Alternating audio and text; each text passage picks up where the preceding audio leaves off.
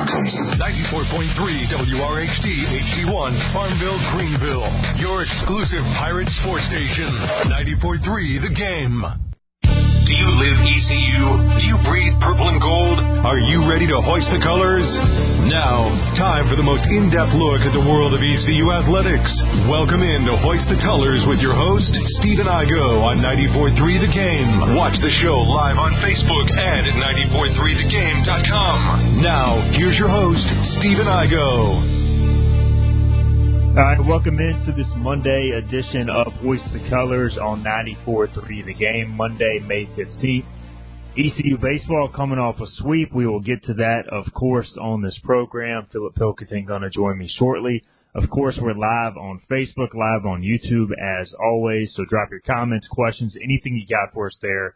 We'll get to them throughout this next hour. Really excited for today's show, because we're going to be welcoming in one of the all-time great Pirate coaches, Steve Logan. He's going to join us around 12:15 via the phone. We'll talk to him, go down memory lane, get his take on the current state of college football, the current state of Pirate athletics.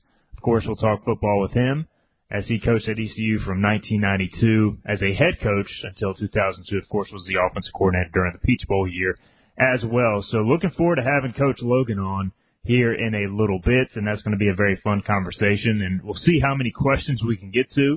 Of course, Coach is always can be a little long-winded with some of the stuff, but it'll be fun. We'll have him on, and hopefully the first of many conversations with Coach Logan. All right, we're going to start, though, by talking some baseball. East Carolina with a much-needed sweep. Philip Pilkington is in the Interbanks Media studio, and Philip, we said going into the weekend that the Pirates really had to sweep to stick in the conference championship race. They do that. They sweep Memphis. Unfortunately, Tulane offers little to zero help against Houston, as Houston sweeps Tulane.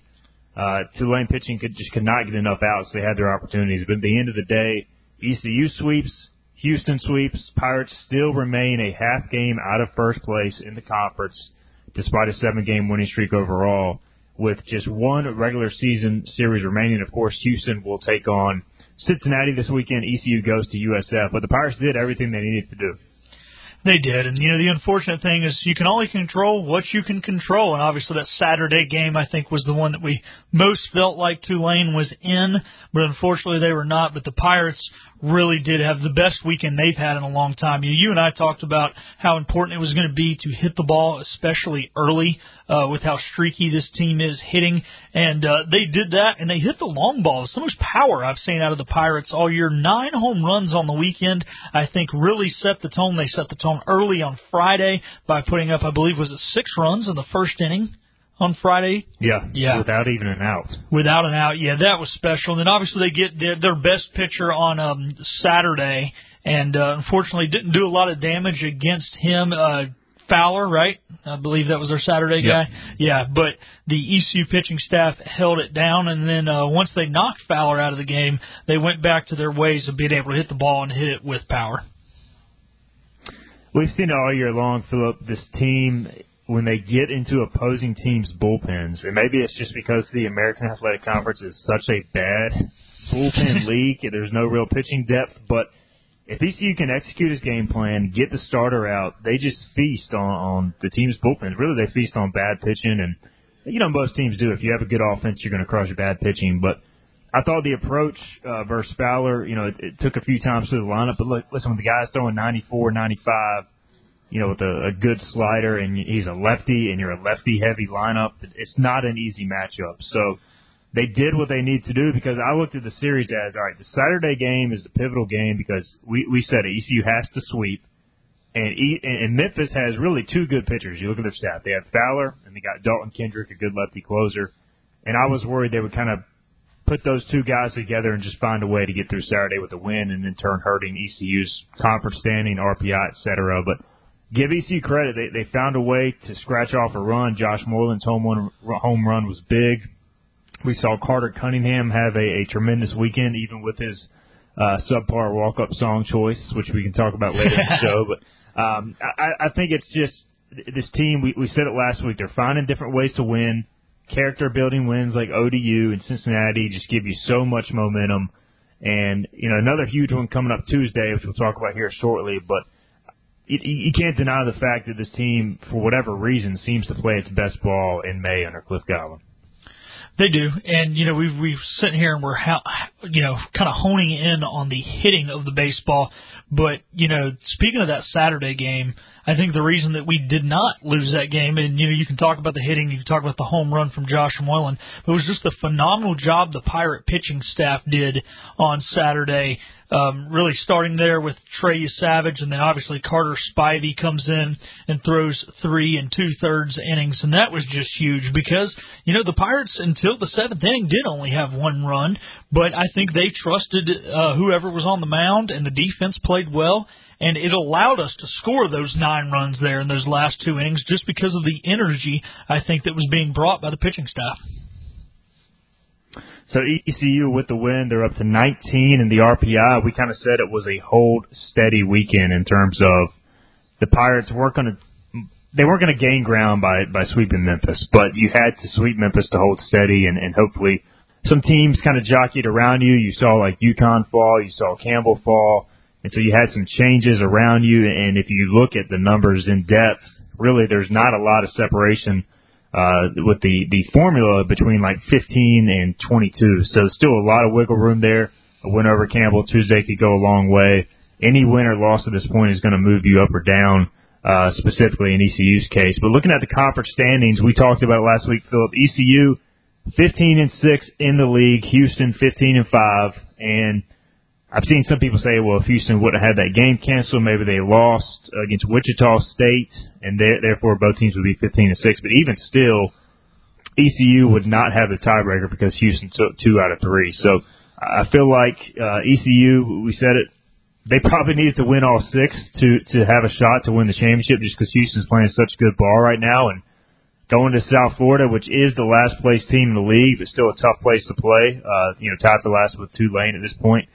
Down in Tampa, but I feel like they got to sweep this series, and we can talk more about Campbell later, but, looking at the conference championship race, it's going to have to probably be another sweep if you want to win the league, because Houston's probably not going to lose 2 out of 3 at home to Cincinnati. And you wonder, too, and I know this is maybe going slightly off topic, but would the committee say, if you're not good enough to win your conference a one-bid league in the regular season, that's enough for us to not let you host? And I think that they possibly could. Therefore, I think it's a must-win of the conference regular season as well as the tournament for East Carolina. And unfortunately, as you kind of brought it up there, we've got to put a lot of faith in Cincinnati this weekend. It's not really the baseball team you want to be putting faith in. I guess you don't want to put your faith in any baseball team from Cincinnati. The Reds are bad. The Bearcats are bad. Maybe they just don't play good baseball in Ohio. I don't know.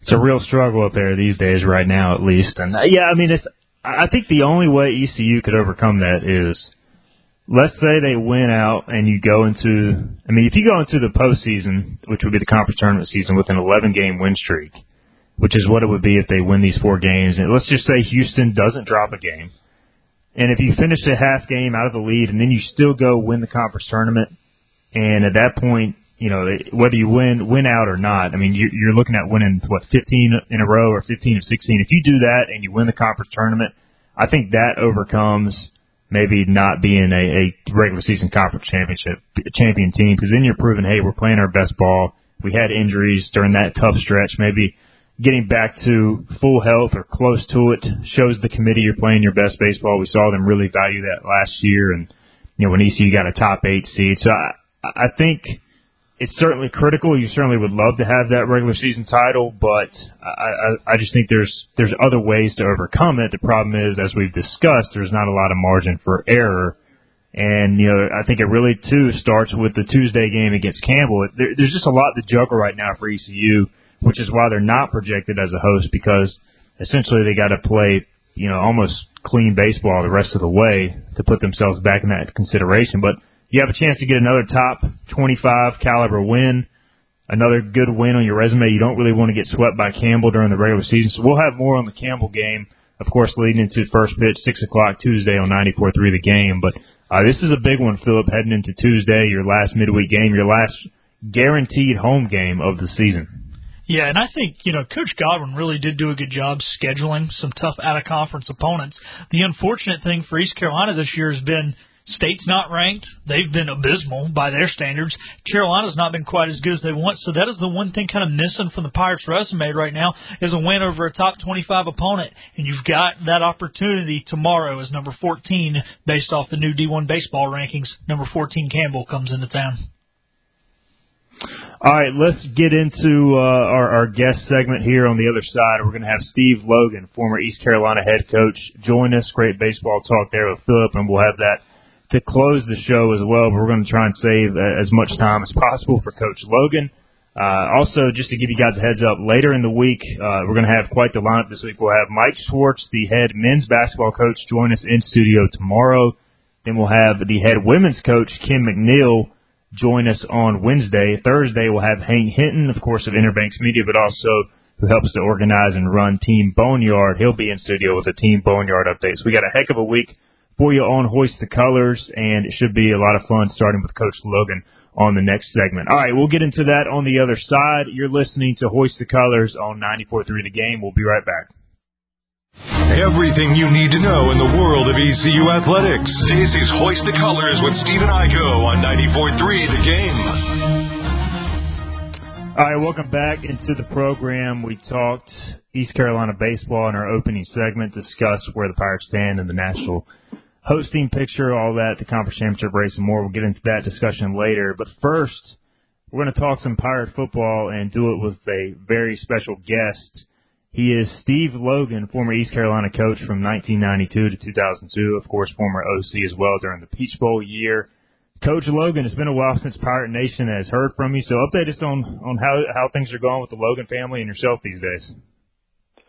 Well, things are going really good, and I do a lot of grandkids and baseball, so my life really hasn't changed much. It's my two sons played there at Rose High and went through the baseball machine there, and my youngest son is now a head baseball coach down in South Raleigh at a 4A school and has had a really, really good 3-year run.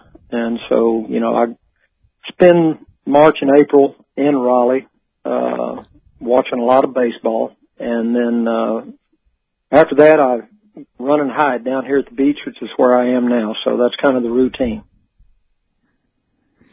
Living life on the beach, a bad spot to be at all. Well, Coach, obviously you had time in the NFL with the Buccaneers, 49ers, and even the Birmingham Iron most recently at a professional level. But I guess you haven't been directly involved with the college game since Boston College in 2008. So before we get into kind of your time at ECU and maybe even your thoughts on the program currently, what do you make of college football these days? Do you still enjoy watching it, following it? And I know a lot has changed, but what do you kind of make of the game, the transfer portal, all this stuff?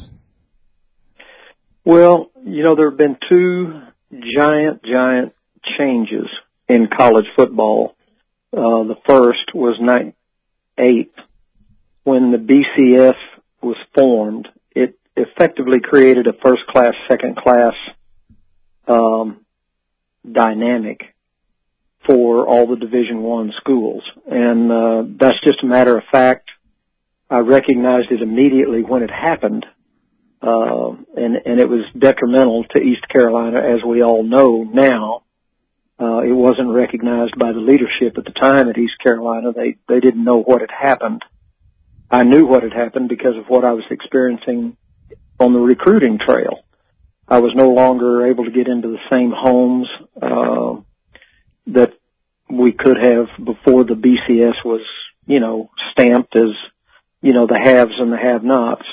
That was a big change. And we all have seen the ripple effect that it had on schools like East Carolina, Southern Mississippi, back in the day in the 1990s. Those kinds of schools could go onto the football field with really anybody in the country and have a pretty good chance. And so that recruiting dynamic really mattered. And then just as we can see now, in the last 2 years, this NIL thing, that even has deepened, the division.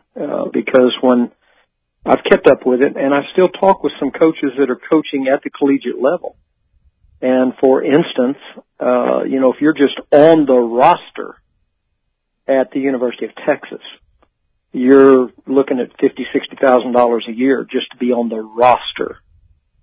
And, well, obviously, East Carolina, Cincinnati, Southern Miss, those schools, they can't do that. They don't have those resources that Texas and, what amounts to I call it the Big 15, Big 20, which if I said the names, it's Michigan, Ohio State, it's, those schools.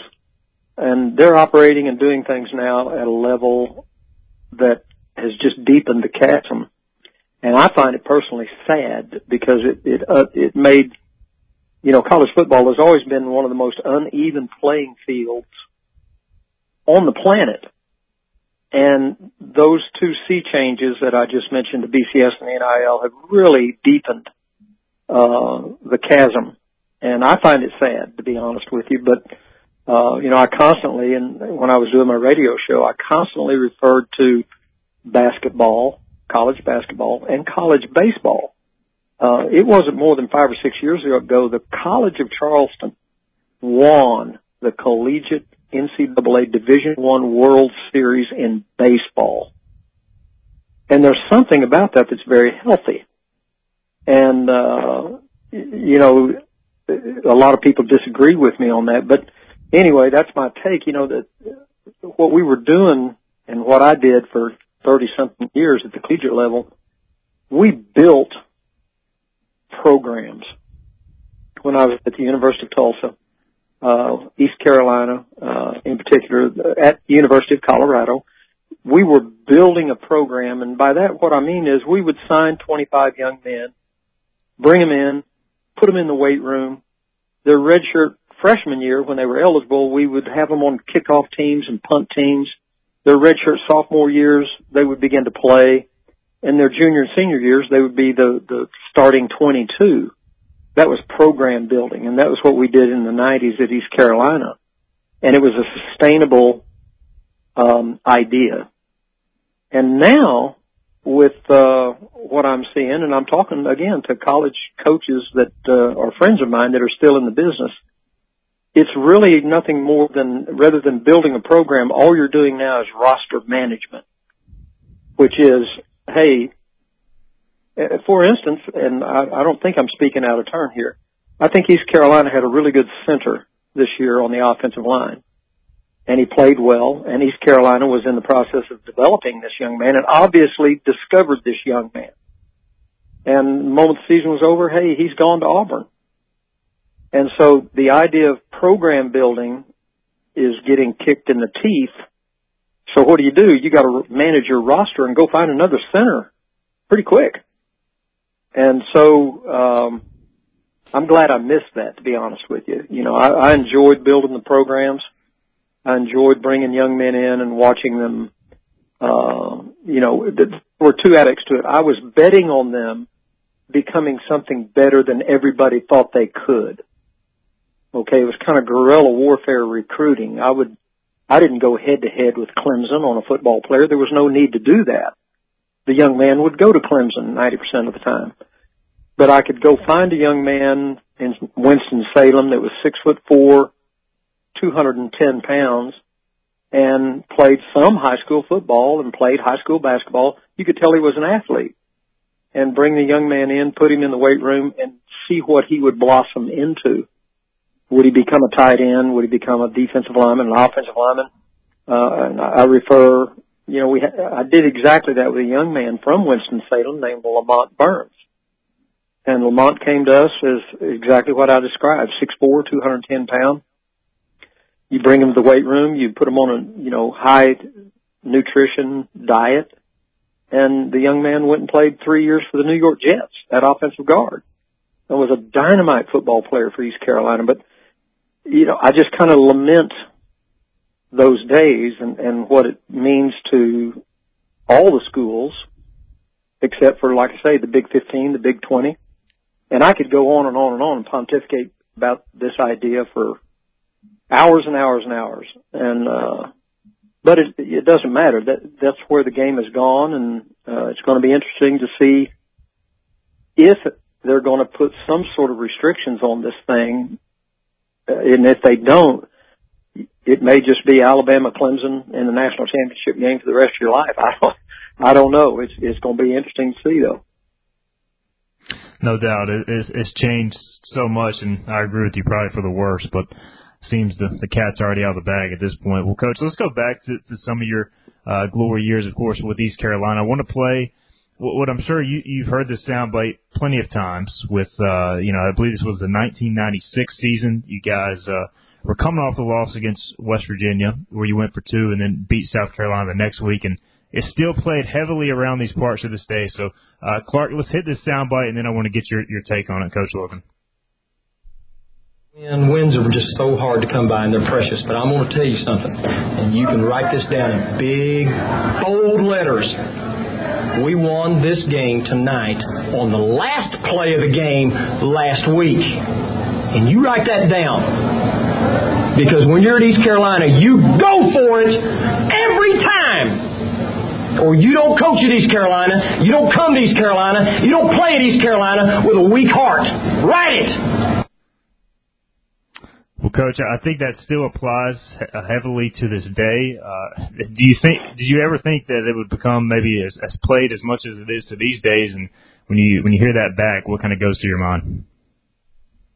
Well, it was accurate. That's what goes through my mind. It was an accurate statement about the way that we had to go about doing things to lift that program to what I wanted, what I wanted was national respectability.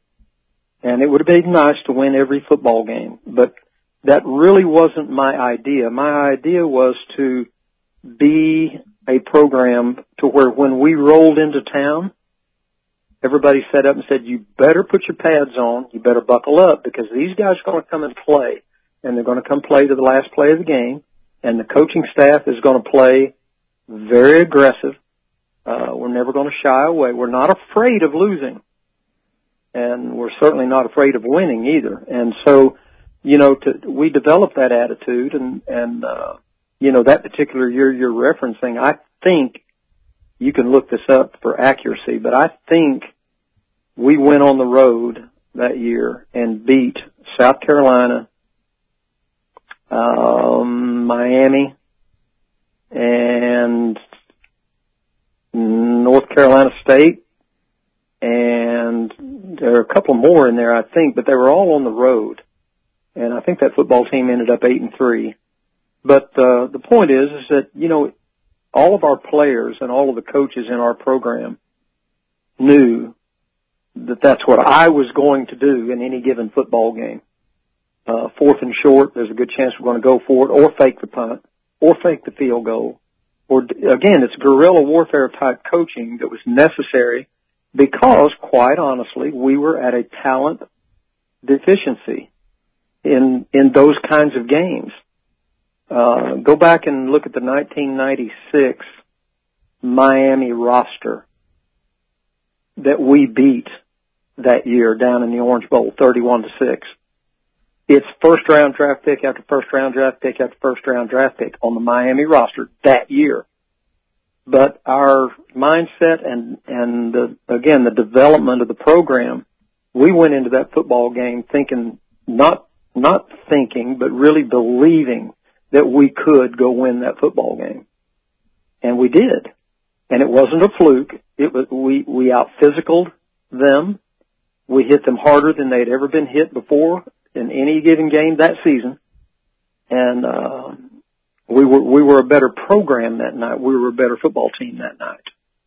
And so, that little soundbite you played, kind of encapsulated what we were doing during that moment of time in the 90s. We're visiting with Steve Logan, the ECU Hall of Fame coach, inducted in 2013. And Coach Logan, you had a ton of success, obviously, in the 90s, and I was very young at the time, but I was talking with the Hank Hinton and the Hittons, and they were saying there was a time, at least, a few schools came and knocking at your door, trying to poach you from ECU, and you chose to stay with the Pirates. I believe Maryland may have been one of those at that time. What take us through what allowed you to make the decision to stay at ECU during the 90s when I'm sure you were a coveted name in college football. Well, I mean, quite bluntly and quite honestly, it's okay to talk about those things now, but I very easily, absolutely positively could have been the head coach at Texas Tech, Maryland, Baylor, and Boston College during that time, easily. And chose not to. Really, financially, it was not the smartest idea, but for my family, as I mentioned, my two boys came to Greenville, I think, maybe as first or second graders, and miraculously, through a lot of hard work and luck, we stayed, and both of my boys graduated from Rose High School, went through one school system, and again, they were caught up into the baseball machine, which I was, I'm a huge baseball guy.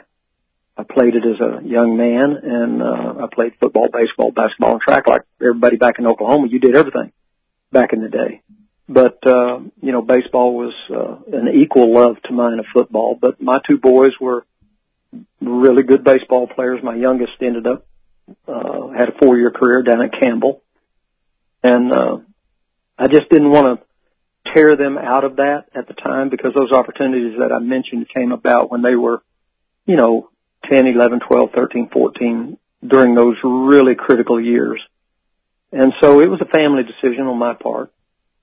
And for the most part, and for a long period of time, I had an anchor point in Dr. Richard Aiken, who was the chancellor at the time. And he was a rock-solid supporter of athletics and of me in particular. And I thought the world of him, and through all of his actions and dealings with me, I was always very confident that he had my back. And as we all know, that changed in early 2000 and all that, which isn't, don't need to go over that. But those were the family and the backing of Richard Aiken were critical during that time, and it allowed me to just continue on. And as I told Dr. Aiken one day, I enjoy the David and Goliath theater that we were in. A lot of guys run from those and use it as a stepping stone, and that's okay too. Everybody has their own idea, but I enjoyed it.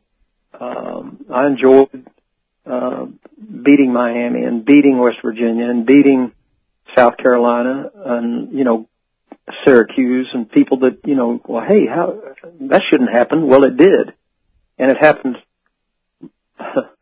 kind of regularly. And it was enjoyable. It was gratifying to, again, build a program where people said you shouldn't be able to do it, but we did it.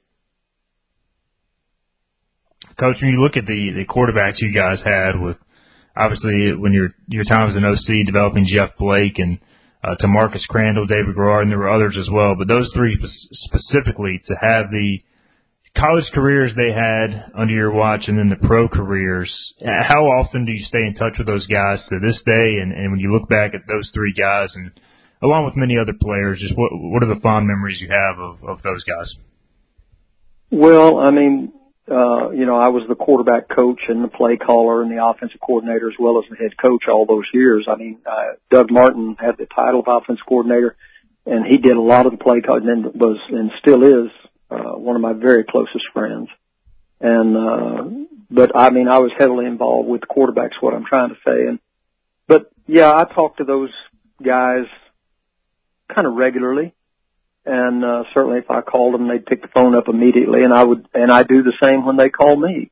And those are special relationships. And the quarterback thing, I happened to be the offensive coordinator at the University of Tulsa when I was, 27, 28 years old. It was ridiculous. But we had a really good quarterback the 2 years I was the offensive coordinator there. And I had, I might have been ahead of the curve from the standpoint of realizing the Bill Walsh statement says you either have a quarterback or a plan to get one. Because without a quarterback, you are not going to win football games, period.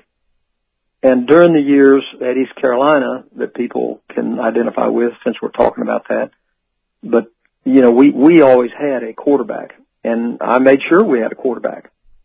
And I would go out each year and recruit 2 and sometimes 3 per class, just to make sure that, you know, hopefully one of those 3 would develop into something. You know, I had a real good idea that Mark Crandall would become special. I had a real good idea David Garrard would become special. Jeff Blake was already there, and I'll just tell you this flat out, there was a lot of talk about moving Jeff Blake to safety. And, you know, about the time there was some internal changes on the coaching staff where suddenly I became the offensive coordinator, and I put a 1,000-mile-an-hour stop to that.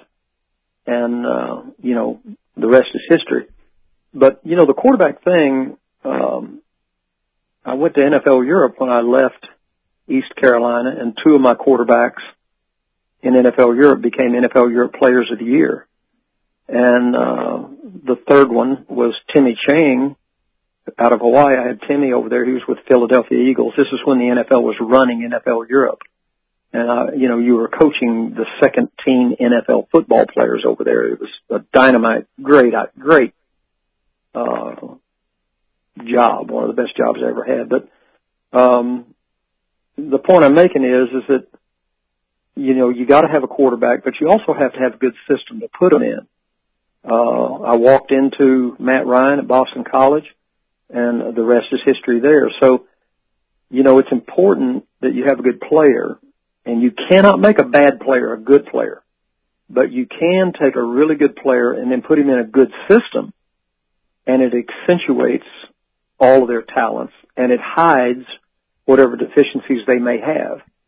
And the system that we had down through the years absolutely certainly did that for the quarterback position. Risen with Coach Logan, who went 69-58 during his time at East Carolina. And you kind of touched on it, Coach, but, I mean, any coach in any profession, in any school, it's hard to go out on maybe your terms. I mean, that's just how it works in the profession, and obviously things happened in 2002 at the conclusion of that season. But do you feel like time has healed wounds? I mean, do you feel like I know Pirate Nation still loves you. Just kind of your take on, you know, still being considered one of the Pirate greats, and, you know, do you still get to watch Pirate football on Saturdays, and your thoughts on how things have transpired since then? Well, you know, when I left, I just left, and there wasn't any, you know, I don't think you can find a soundbite or a quote about me leaving there from me. I just went on, and I had a lot of incredible adventures, and I knew that there were some great adventures on the horizon.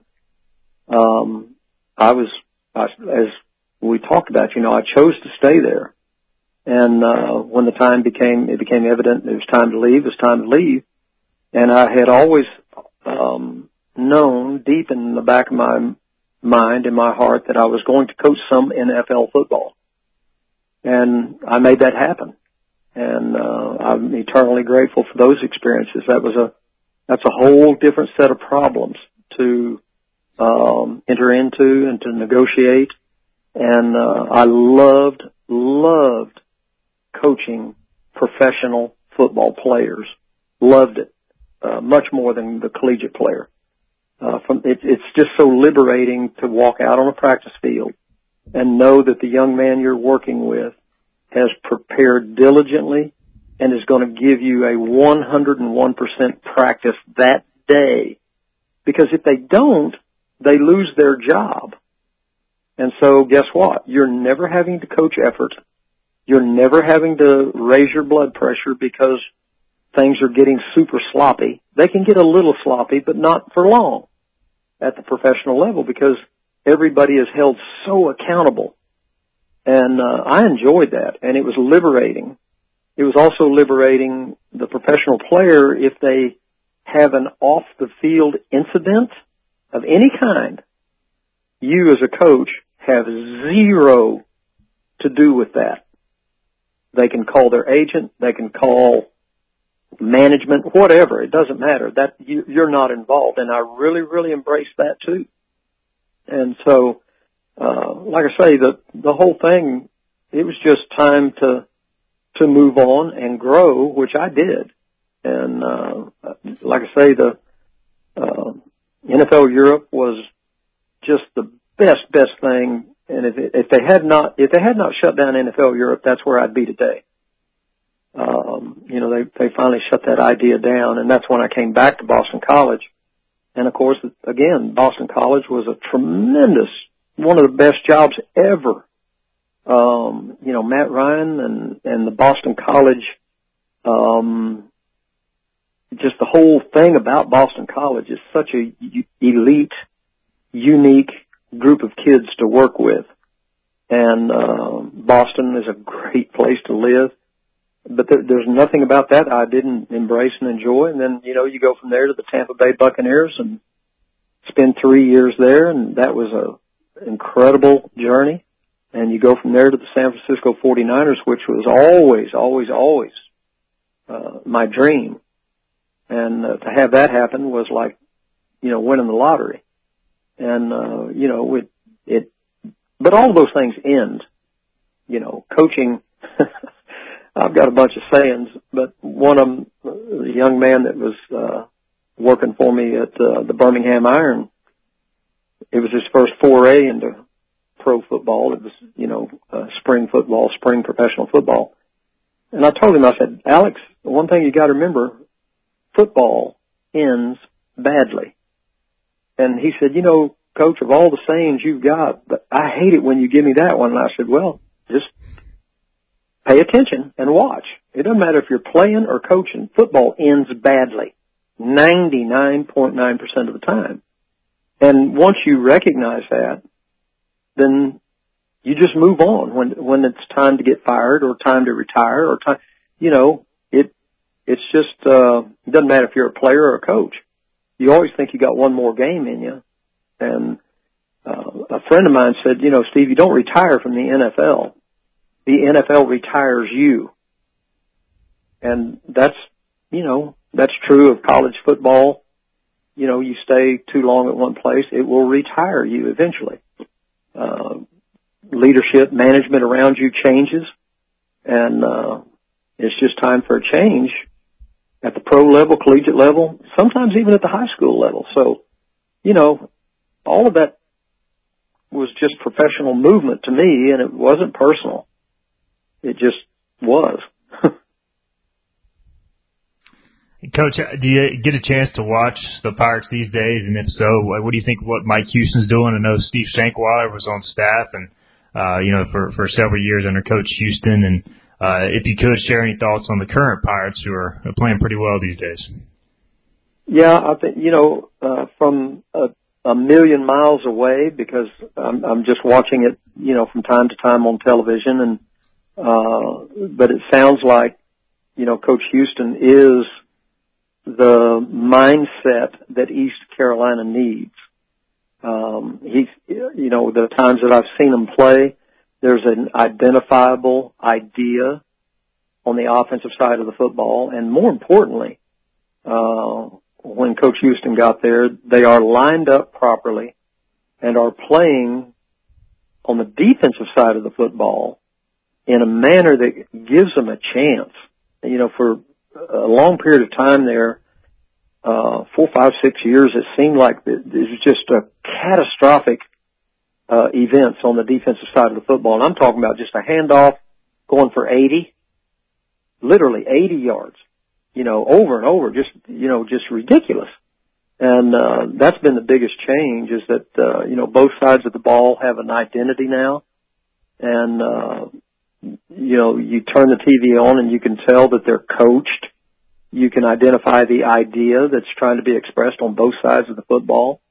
And, you know, the other thing, when you, people have asked me about hiring, how do you hire a football coach? Well, the hiring of Mike Houston, it looks like somebody did the textbook thing. Go find a guy that goes into a place and stays 3 to 4 years, and the record sounds like 2-9, 5-6, 8-3, 9-2, and then he moves on. And if you look at Coach Houston's record, I think that's textbook. what he did at 2, maybe 3 institutions. So, it gives you a chance. When you hire a guy like that, you at least have some history that says he has an idea how to resurrect and put some fabric into a program so that you become competitive. And so it seems like he's the right guy at the right time. Coach Logan, this has been fun, man. We could talk, I think, for the entire program all day. We got to get a break in, so we'll let you go. But hey, at some point down the road, maybe we can get you in studio, get you in person, and keep it for the full hour, because I know we could talk football for a long time. Well, I appreciate the call, and you guys take care, okay? Absolutely. That is Steve Logan, ECU Hall of Fame coach. Coached at ECU from 1992 to 2002. That was a lot of fun. Hopefully we can catch up with him again down the road. All right, on the other side, we'll switch gears, talk some Pirate baseball and what they have to do to get back into the hosting mix, kind of talk about some of the polls that came out today. ECU actually dropped a spot even after going 4-0. And we'll talk maybe some more football as well and kind of recap our discussion with Coach Logan. You're listening to Hoist the Colors on 94.3 The Game. Everything you need to know in the world of ECU athletics. This is Hoist the Colors with Stephen Igo on 94.3 The Game. All right, welcome back into the program. Awesome conversation with Coach Logan. Went about 30 minutes or so. I think I asked 5 or 6 questions. Just wanted him to get on and speak his mind, and we could do a whole show on just the transfer portal, what college football is now, and look, I'm obviously a lot younger, but I grew up watching ECU in the 90s and 2000s, and it just seemed like the sport was so much more pure back then as far as college athletics, and it is sad to see what it's come to, but unfortunately, it is what it is. Like Coach Logan said, it's just not going to change now. We'll see what happens going forward. We had a few comments on social media, YouTube and Facebook, but yeah, we'll get Coach Logan back on at some point. Hopefully we can convince him to come back to Greenville, join us in studio, but that was a lot of fun. So Philip Pilkington back in studio. Let's transition. We'll talk one of Coach Logan's favorite sports, baseball. Maybe if he doesn't want to talk any more football, we can get him to talk some Pirate baseball. There you go. He seems like he was always open to talk baseball just by that little 30-minute bit there. Yeah, I know he's a big wine guy, so if he ever makes it in the studio, we'll present him with some wine and do play some blues for him. So, but no, it was great. First time interviewing Coach Logan, and definitely a treat. And all right, Philip, let's talk some baseball here. And we did it a little bit in the opening segment, but for those that are just joining us, ECU again sweeps Memphis to run the record to 38-14. And we talked a little bit about the Tuesday game against Campbell. But let's discuss kind of this week as a whole before we take a quick break here. The need to not only win against Campbell, but also find a way to win against South Florida. You don't really have much time because you have one day off between Sunday and Tuesday's game.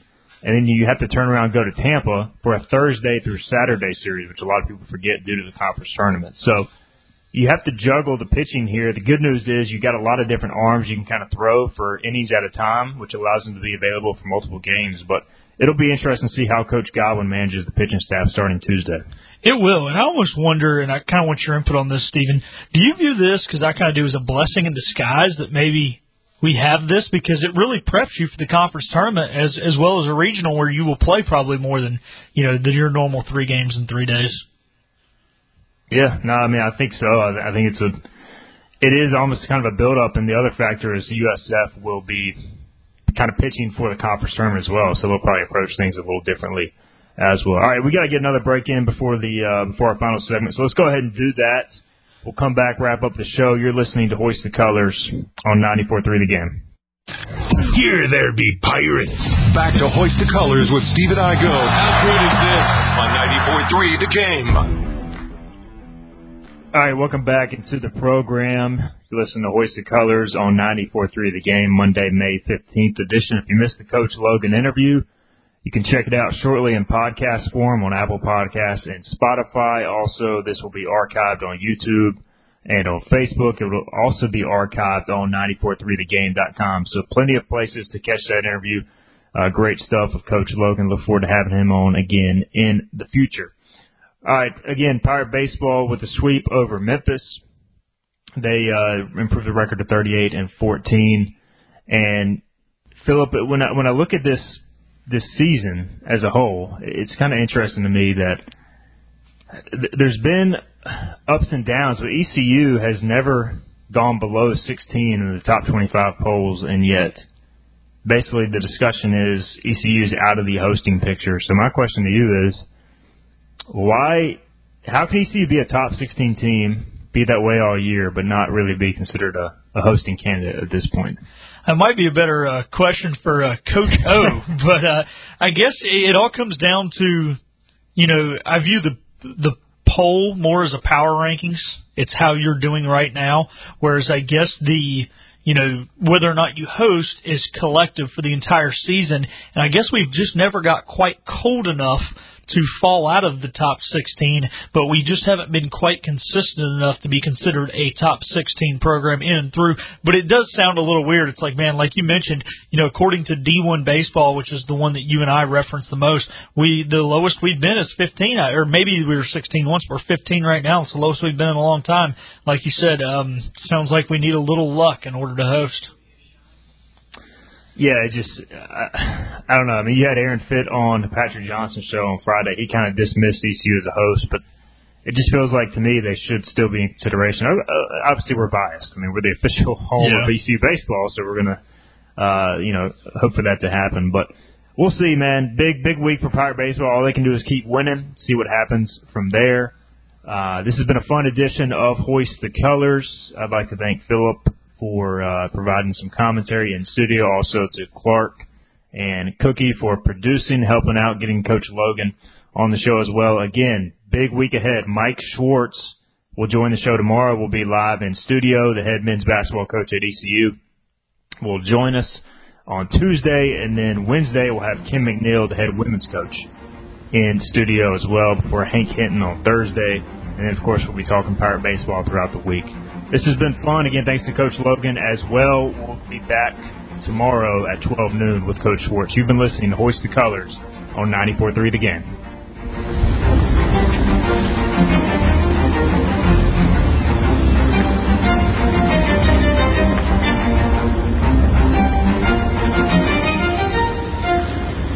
This has been Hoist the Colors with your host, Stephen Igo. Tune in weekdays at noon for all things ECU sports. Get a recap of the show at 943thegame.com, on Twitter, Facebook, or anywhere you get your podcasts. We're back tomorrow with more of Hoist the Colors on 94.3 The Game.